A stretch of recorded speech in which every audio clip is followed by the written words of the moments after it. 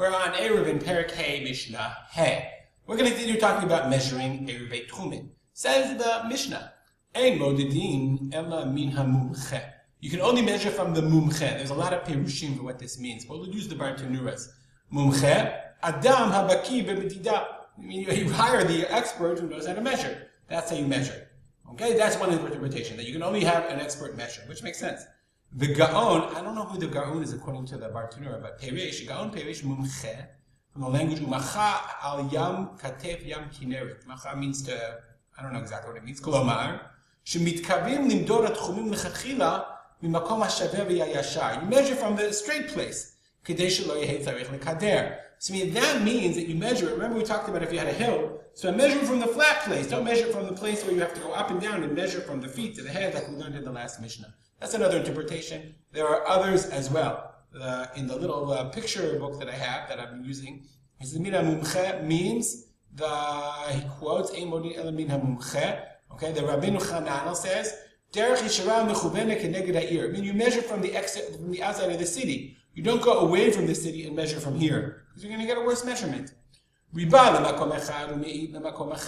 say you measure both sides of the city, and one side is more, and the other side is a little bit shorter, and that's not square. Then you go to the longer place, meaning you go to the longer side of the measurement.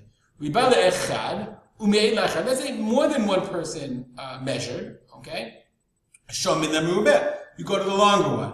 Okay, look at the Bartanura. You have two corners, and one of them turns out is much longer. So which one do you measure you do the measurements? Let's go back to, I think we had a picture. Let's say you do the measurements, and it turns out that when you measure the 2,000 amot, so one of them you ended up here, and one of them you ended up here. So do you make it in, or do you make the measurement in or out? So the Mishnah says you go to the longer one.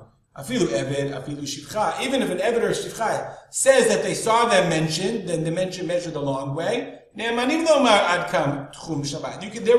An eved or a shivcha are also reliable to say that that's where either they saw their measurements and that's where their measurement was. Why?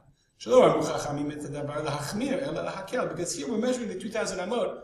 Remember, the 2,000 amot is the Rabbanan. So the greater that we can make it, the more will be mekil. And since this is the Rabbanan, we're always going to go on the more mekil, the longer measurement, rather than the short measurement. We'll stop here. If you have any comments or questions, as always, email me at rspolter@gmail.com. Let me move myself over.